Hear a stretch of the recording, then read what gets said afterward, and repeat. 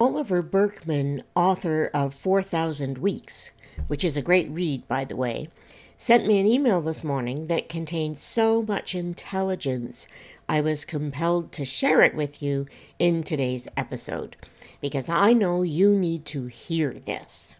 About halfway into his message, Oliver writes, achieving a superhuman level of efficiency so that you never need to disappoint anyone or make tough choices about how to use your time?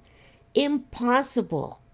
Satisfying the contradictory demands of maddening bosses or family members who can't decide what they want? Impossible.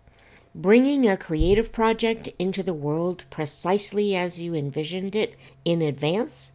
Impossible. Can you relate? If so, let me share with you how he breaks it down for us. Hello, friends and lovely subscribers. I am your host, Linda Lopek, also known around the world as Smart Start Coach. Welcome to Smart Start's mini podcast, where I share binge-worthy business advice in 10 minutes or less to help you dramatically improve your business results as you pursue independence through entrepreneurship. This is Business Genius, episode 422, Lowering Your Productivity Stakes. You're listening to Business Genius with host and Smart Start founder, Linda Lopek. So all those things I just listed off, or rather all that Oliver just wrote about, they're not just really difficult, which leaves open the thought that with a bit more self-discipline and the right techniques, you might manage it, but literally impossible. Like making 2 and 2 add up to 5, or jumping 2 miles in the air, which is a liberating thing to realize, because you get to stop beating yourself up for failing. Why would you beat yourself up for failing to jump 2 miles in the air? And focus on something doable instead. There's an invaluable principle in ethical philosophy originating with Immanuel Kant. Ought implies can. In order to have some moral duty, you must have the capacity to do it in the first place.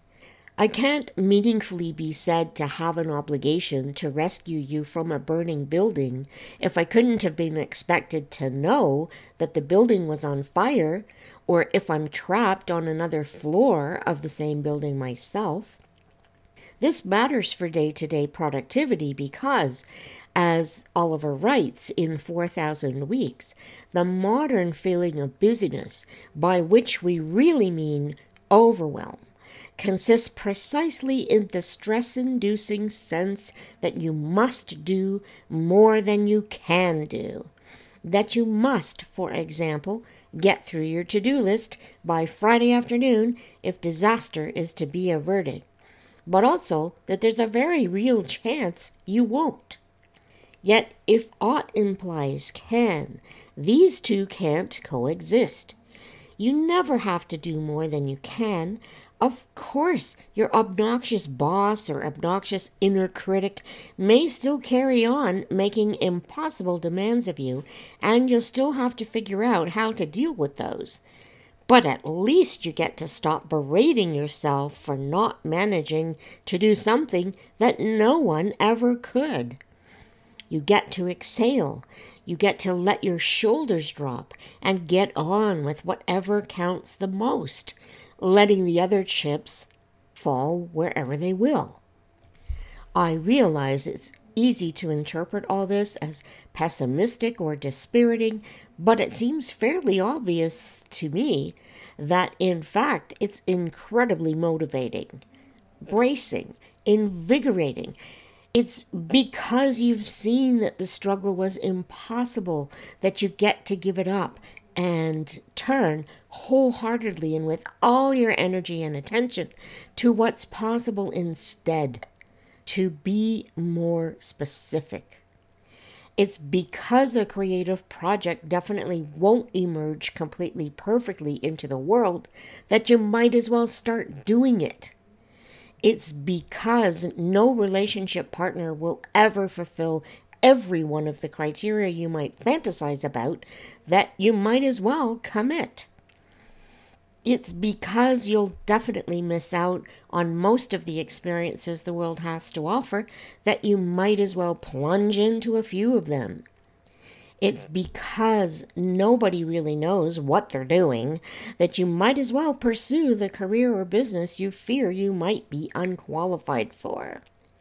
Suddenly, the stakes are much lower. You no longer have to convince yourself you're capable of the impossible, and you no longer have to motivate yourself by trying to gin up a feeling of unconquerable enthusiasm, which soon grows very exhausting. Instead, you just start spending most of your time on what matters, because, why not? You might as well. Don't you feel better listening to what Oliver had to say about this? I know I do.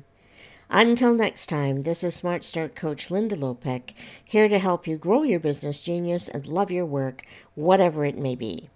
Join us. I'd love to help you build your dream. Find more ways to unleash your business genius at smartstartcoach.com.